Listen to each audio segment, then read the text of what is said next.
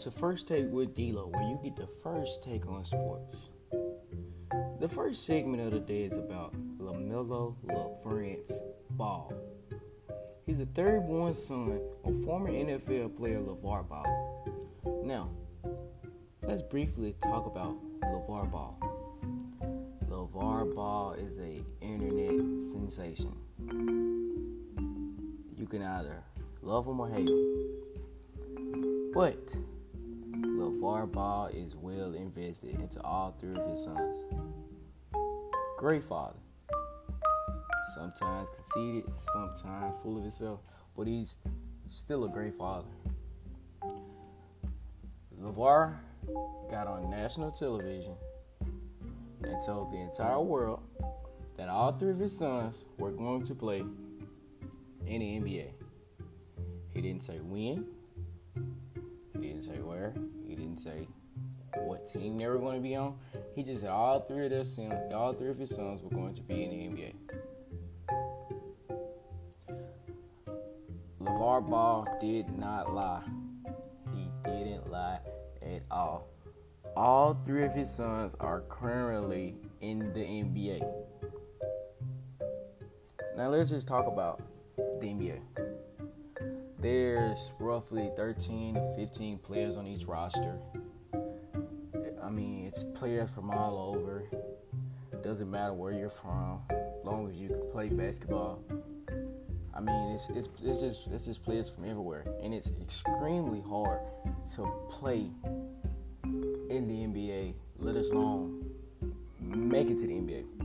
And the fact that he has three sons in the NBA all at one time is very remarkable. Lonzo Ball, the oldest, plays for the Pelicans. D'Angelo Ball, the second born, plays for the Detroit Pistons.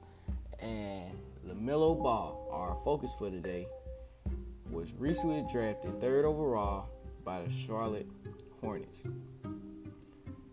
But the question is can he actually play?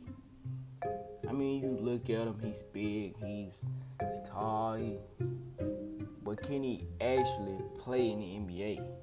Everyone seems to have their doubt about LaMelo since his freshman year.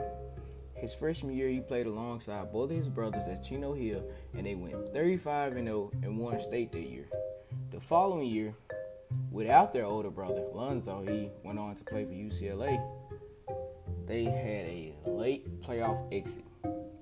That raised suspicion of college coaches already because they felt that he has an inability of stepping up. He isn't capable of filling the shoes of others. Well, that's ironic because he was drafted by the organization in which Michael Jordan runs. So who's going to fill Michael Jordan's shoes? But the player LaMelo Ball is completely, rare. Like, he takes he literally takes jump shot after jump shot, and it's not regular jump shot. He shoots completely far, like very deep jump shots. Like, you would be like, who would take those in an actual game? LaMelo Ball would actually take those type of jump shots in an actual game.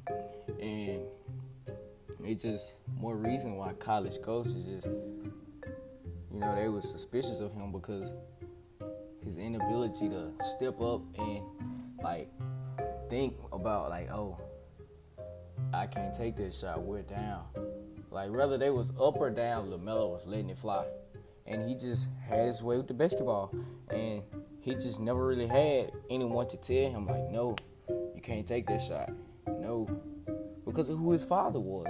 So when LaMelo went to the Australia Basketball League, he averaged 17 points and 7 assists.